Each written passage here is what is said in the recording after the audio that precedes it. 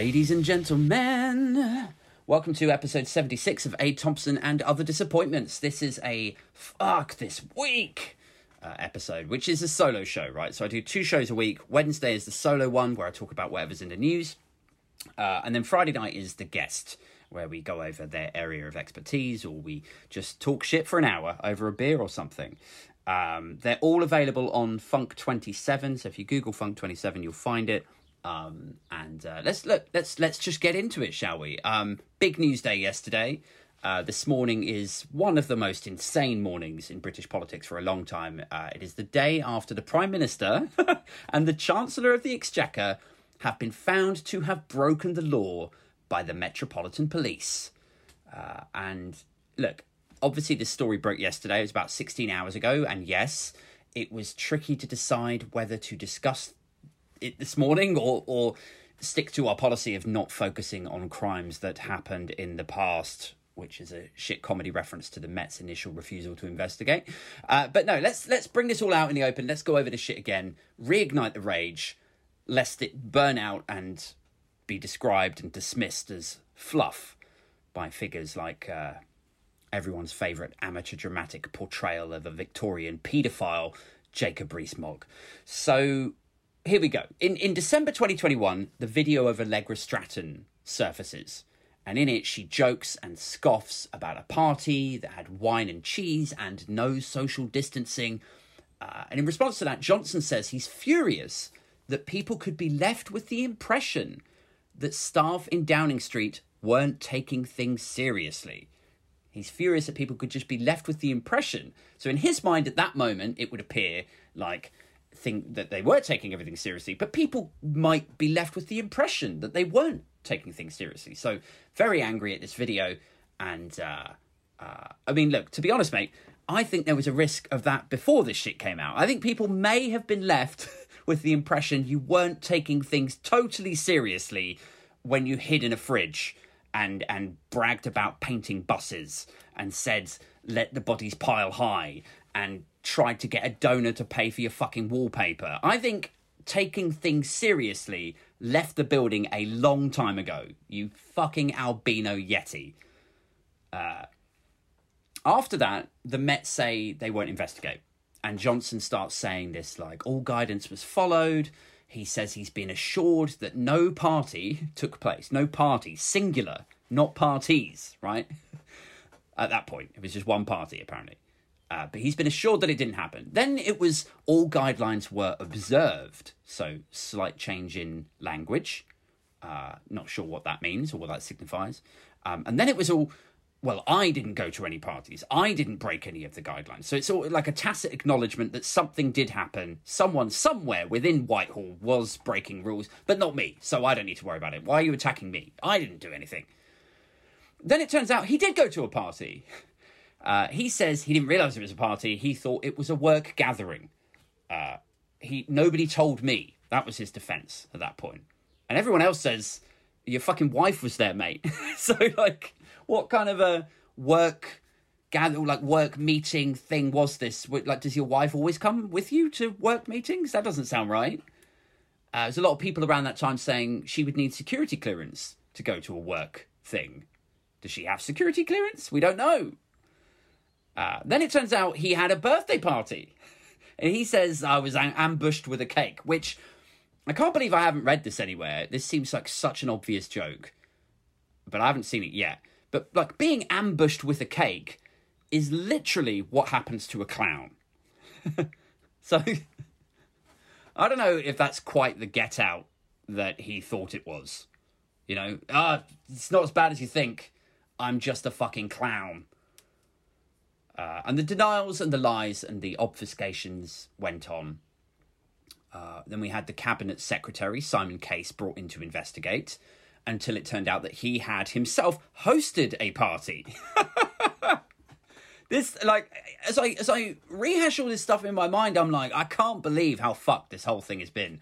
What a total fucking abortion it's become for the Tory party. So Simon Case stepped back, then Sue Gray came in and took over the investigation as a civil servant, supposedly independent, unbiased. And then she held back from publishing an update or publishing her findings last minute because suddenly, out of nowhere, the Metropolitan Police remembered that they were supposed to do something other than harass and abuse people of colour and pin down mourning women. Just for some inexplicable reason, at that moment, they stepped in like, oh, actually, I think we do care about retrospective crimes, conveniently enough. Let's just take this and kick the can a bit further down the road, you know? Like, I like this idea that you have Metropolitan Police officers on the beat, one holding down a crying, mourning woman to the pavement, grunting, "You stupid fucking bitch! You're not supposed to hold a vigil! It's not socially distanced!" You know, holding her down, face to the pavement, while another is over there taking pictures of dead black women in the park and posting them in a WhatsApp group. And then one of them says to the other, "I mean, this is fun, Gary, but are you sure we're not supposed to be doing something else?" You know? That's kind of how it feels. It's like they're so busy doing terrible police work that then finally they remember that they're supposed to actually investigate stuff. So they start investigating, asking questions, gathering evidence, and just as Sue Gray is about to provide an update, they step in, and now suddenly it's like, Sue can't comment while a police investigation is ongoing. That's the key thing. The Met take the folder and the findings and start an investigation, and that basically blocks Sue Gray from publishing anything or talking about it because, you know, like, I don't remember. I don't know if you guys remember that moment, but it was a weird one for me. Like, it felt like the cabinet were using the fact that the British Prime Minister was under investigation by the police. They were using that as some sort of defence tactic. If you cast your mind back, it was basically people saying like, no, it's cool. Your questions, points, and hot takes are all moot because, get this, right? Boris is the subject of a criminal investigation. So, that shut you up, didn't it? You know, like using the fact that he was being investigated for criminal conduct as some way to, like, win political collateral or something, you know? That shut you up, didn't it? Because he's being investigated. Didn't see that coming. And you're like, don't know if this is that you winning? I mean, So yeah, look, since then, we've been kicking the can down the road, I think. And I think this seems to be a common tactic in British politics. You know, they announce an inquiry or a report that kicks it into the long grass. You know, I wish that would work in normal everyday life. Like, don't you guys? Like, it's I wish every time I fuck up or you fuck up, someone comes up to you and goes like, did you sell my brother the drugs he overdosed on? And you're like, yeah, look, I know you're upset. I'm upset too. I'm furious about this. But let's just wait and see what this specially commissioned report says when it concludes in 7 months' time, when you're bored of it and you're unlikely to guillotine me in the town square for whatever it is that you say that I did, that I know that I probably did, but I've asked somebody to look into it for me. You know, like, I wish that would work in everyday life, but it never seems to work outside of politics, does it? Weird. So then we had the questionnaire, right? Let's try and stay on point here. We had the questionnaire, which is frankly a weird way to gather information, I think, for the police. I mean, I don't know if I should really talk about this, but, like, fuck it. In the interest of transparency, as Carrie would say, when I was 17, me and my friends got drunk and walked over some cars, right? I'm not diminishing or diluting the awfulness and immaturity and recklessness of it. You know, we got drunk, we walked over cars. I think we bent some aerials. We were young, stupid, drunk. It was a dumb thing to do. And I was, and still am, incredibly embarrassed about it. Now, when we were bundled into the police car and taken to the station and so on, the police were actually quite friendly and understanding. You know, considering how reckless and stupid it was, like what we'd been up to, it was kind of like good cop territory. Like I remember them saying like they remembered being young and that we'd been very stupid, and you know they were still quite judgy, but they knew that we'd all obviously been drinking and that we were young and dumb, and And basically now what would happen is they would take us through the interview process, and then they would provide an estimate for the damage that we had inflicted on the cars and so on. But at no time did they ever say, have you been walking over cars, son? Cool. Okay, yeah. What's your address? And look out for a questionnaire. You know, like it's... And then they drive off. See you around. You know, it's like, it's so civil and non-policey. It's just like, would you mind if we just sent you a questionnaire? Is that okay? Like, what if you just say, I didn't get anything? Well, we sent it to you. Yeah, I know, I didn't receive... Like, it's so... Not, like, the whole idea of a police interview is that you bring people in so you have some control, you know, and you sit there and you record the interview, you know. Throwing questionnaires around just seemed so lightweight, you know, for something that could potentially go on to damage democracy, having this sort of, you know, allegedly at that point lying prime minister. So the questionnaires go in and everyone starts asking, how long does it take to read a fucking questionnaire? What's taking so long? And next, the Met starts saying it's not up to them to name names. And Downing Street say they won't name names of who's got the fines and who hasn't, because it's up to them to divulge if they've personally received a fixed penalty notice and so on. So then there becomes this thing of like, well, hang on, are they trying to hide whether they broke the law? You know, if the Met aren't going to say it and none of the cabinet ministers are going to say it, like, how the fuck are we supposed to know if these guys have lied and broken their own laws and broken the ministerial code? Like, it looked for a bit like they were trying to sort of wriggle out of it by not divulging if they had broken the law, which was just never going to fly. Because it is a key thing. Like, whenever people were asked or probed by journalists, and the journalists would say stuff like, did you break the law? Did you attend to parties? Did you know about them?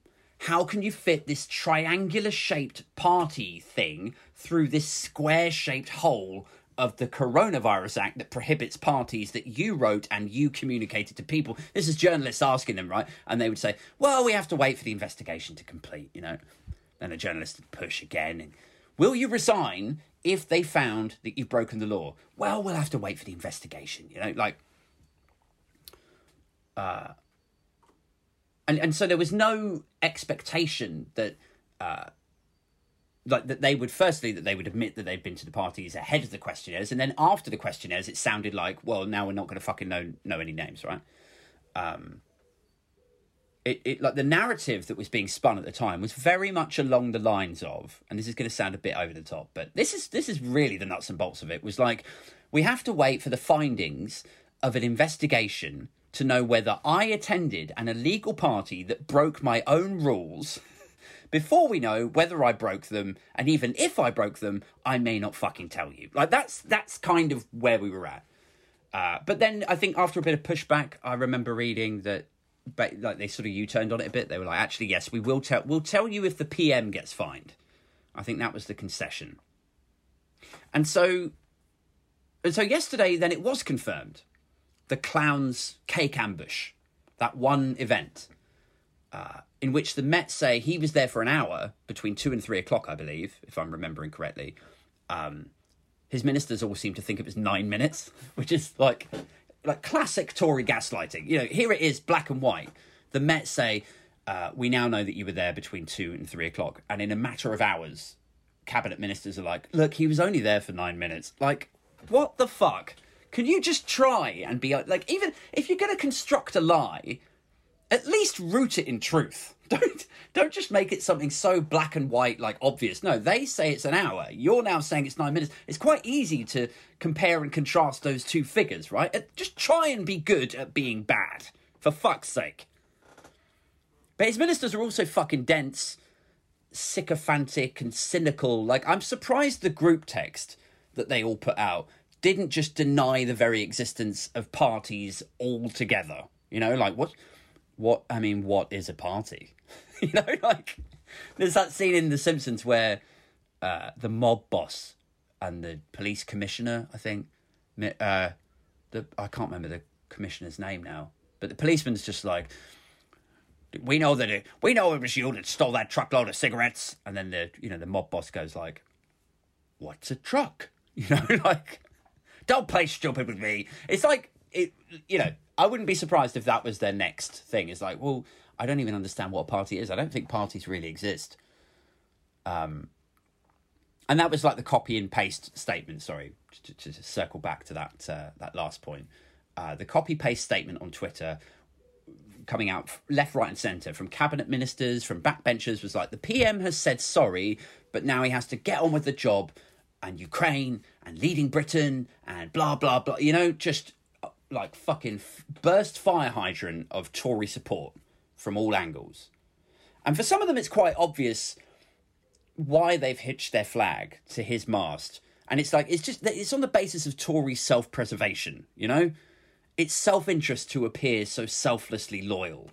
The reality, of course, is that people like Rees-Mogg and Nadine Dorries know they'd never be taken seriously again by another government or leader, and so blindly supporting this bellend is pretty much the best they can do to secure the moors of ministerial life for a little bit longer, you know? Like put simply, if you knew the ministerial car, the grace and favour house, the donor money, the second jobs on the board of Shell or RBS or whatever, if you knew that this was your peak, you would do everything in your power to keep that gravy train running, wouldn't you? Like if I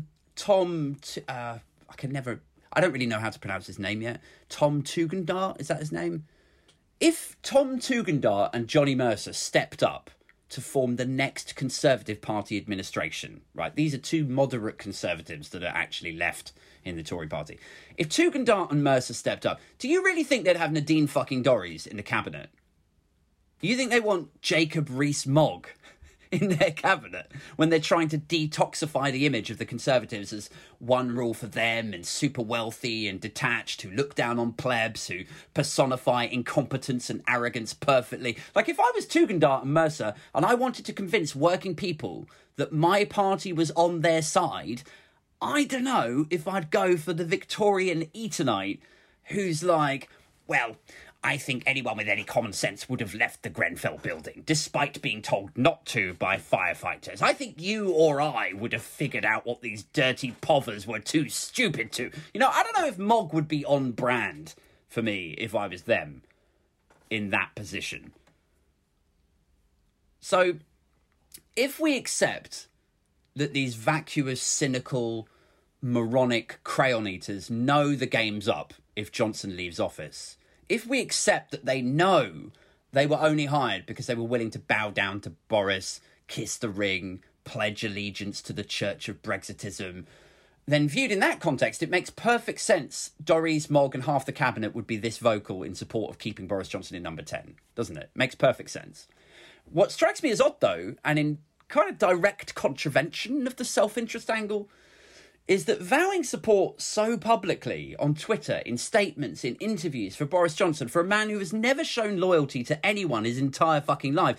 Like, first, are you expecting some sort of quid pro quo repayment for this? Because history tells me he doesn't necessarily stick to his word an awful lot. So I don't know if that's a good look. Second, there's the whole the internet never forgets aspect. So if we're talking about self-interest, looking out for yourself, looking out for number one, I can't help wondering if in 3 months or 6 months or after the next general election, when the Johnson administration is seen as the Enron of British politics, you know, caved in, imploded, brand toxic, if these same faces should or will come to regret draping themselves in his colours, so to speak. Like, if your goal is self-interest, if your goal ultimately is securing or protecting your career in politics, surely the impending doom of Andrew Marr or, you know, whoever on a Sunday morning sofa asking you shit like, hang on, like, yes, Nadine, look, hang on, you say you're all about business and enterprise, but it says here you worked in Team Johnson, you backed him to the hill, and that government presided over the greatest fall in living standards for 65 years. That government were fuck business. They were go with Brexit even in the midst of a pandemic. They were, let's ignore the experts. They were, let's boast about the fastest growing economy in the G7, even though we skewed the figures and actually our economy barely moved because of Brexit, while comparable economies recovered from the pandemic in Q1 of 2022 and our economy just stagnated. So how can you possibly sit there with a straight face and pretend you're pro-business or that you should be trusted with the economy? Get the fuck out of it, you know? I would think self-interest would want to protect myself from being crushed on the morning sofas like that. Like, wouldn't you? Does self-interest not go... Is self-interest just a short-termist thing? Or is Tory self-interest, sociopathic self-interest, capable of looking that far in the future? I don't know. Perhaps it's just more immediate, you know? Like, perhaps it's like, save myself my ministerial role now, and then I can worry about that shit later. You know, like, further down the line, I'll worry about that. Which, let's be honest, is totally in character for the current Tory party. They operate in a world of, what did the headlines say this morning? What are they going to say tomorrow morning? Oh, shit. Is that what they're printing tomorrow? Well, go, gadget, reactionary rhetoric. You know? They just react to things in the immediate. They spend the day firefighting, planting anonymous quotes, WhatsApping copy and paste shit. Then at the end of the day, they get some wine and cheese, have a bit of a bally laugh about it all, chap, and prepare ourselves for more of the same when Charles Maull's article comes out in the morning. No, don't worry, there won't be anything embarrassing in the Mail because we had the editor fired from the Mail. Remember that? Jolly good. More Stilton. You know? Like, the thing is, yesterday was the shock and awe. And I know it wasn't that shocking. We've had 4 months to get used to it. But yesterday was the gut punch to number 10. Like, yes, he's broken the law. Yes, he lied in Parliament. Yes, he's broken the ministerial code. All of that is now fact.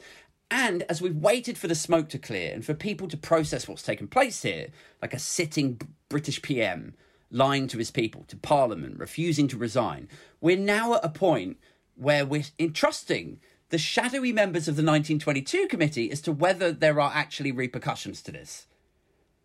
And it could be that the ambitious and Machiavellian Tories revert to type and publicly support their PM while privately plotting to oust him, you know, going behind his back, Knives Out style.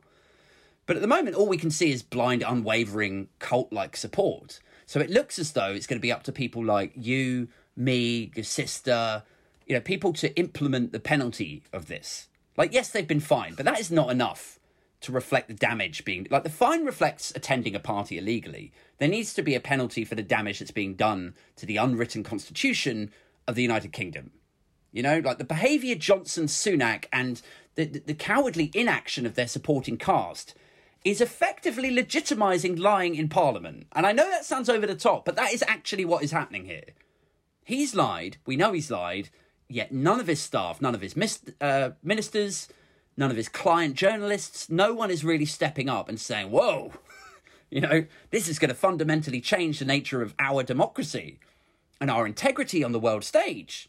That's the thing, like, nobody stops to think in the Tory party that if you accept that it's okay to lie in our parliament, how the fuck are you going to grandstand against some other country when they lie to their people, or they lie to their press, or they lie to their parliament, or their Senate or Congress?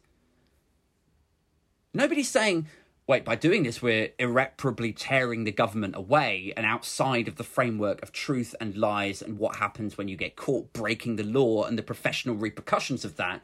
So government are now effectively outside of the remit of the Metropolitan Police, which, look, arguably you could say was always the case, especially with Cressida Dick when she was in charge. But more so, like now...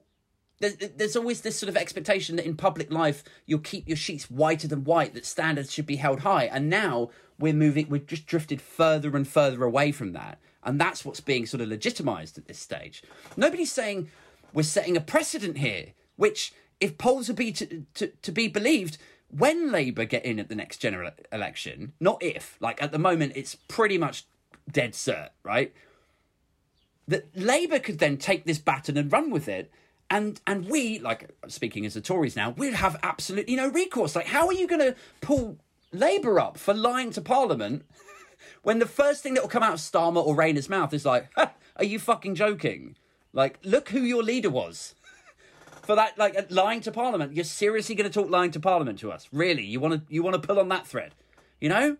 Instead, it's just up to me and you to try and vote as many of them out as we possibly can in the upcoming May local elections. Not an entirely uplifting end to this episode. I don't know. What do you guys think is going to happen next? Pop it in a comment on YouTube if you're watching this on YouTube, or tweet me at Aid Thompson. That's at AID for Aid, and then Thompson is Thompson but with IN on the end, so Aid Thompson. I'm told I should be promoting the Patreon, where all of the content goes first, exclusive content and early access. That's patreon.com/Aid Thompson. Again, if it's your first time listening to one of these, Wednesday is the solo edition. I call it Fuck This Week because, I'm riffing on whatever's in the news. But Friday, I usually have a guest on and we talk about their area of expertise and I ask a lot of questions and we, sometimes we just talk shit and have a beer for an hour. So join me for that. I'll be back Friday night, 7:30 for the live stream. It will be out on Patreon immediately afterwards. And it will be out on Spotify and Apple Podcasts on Sunday. So once again, thanks very much for tuning in. Please stay safe, look after each other, and I'll catch you next time.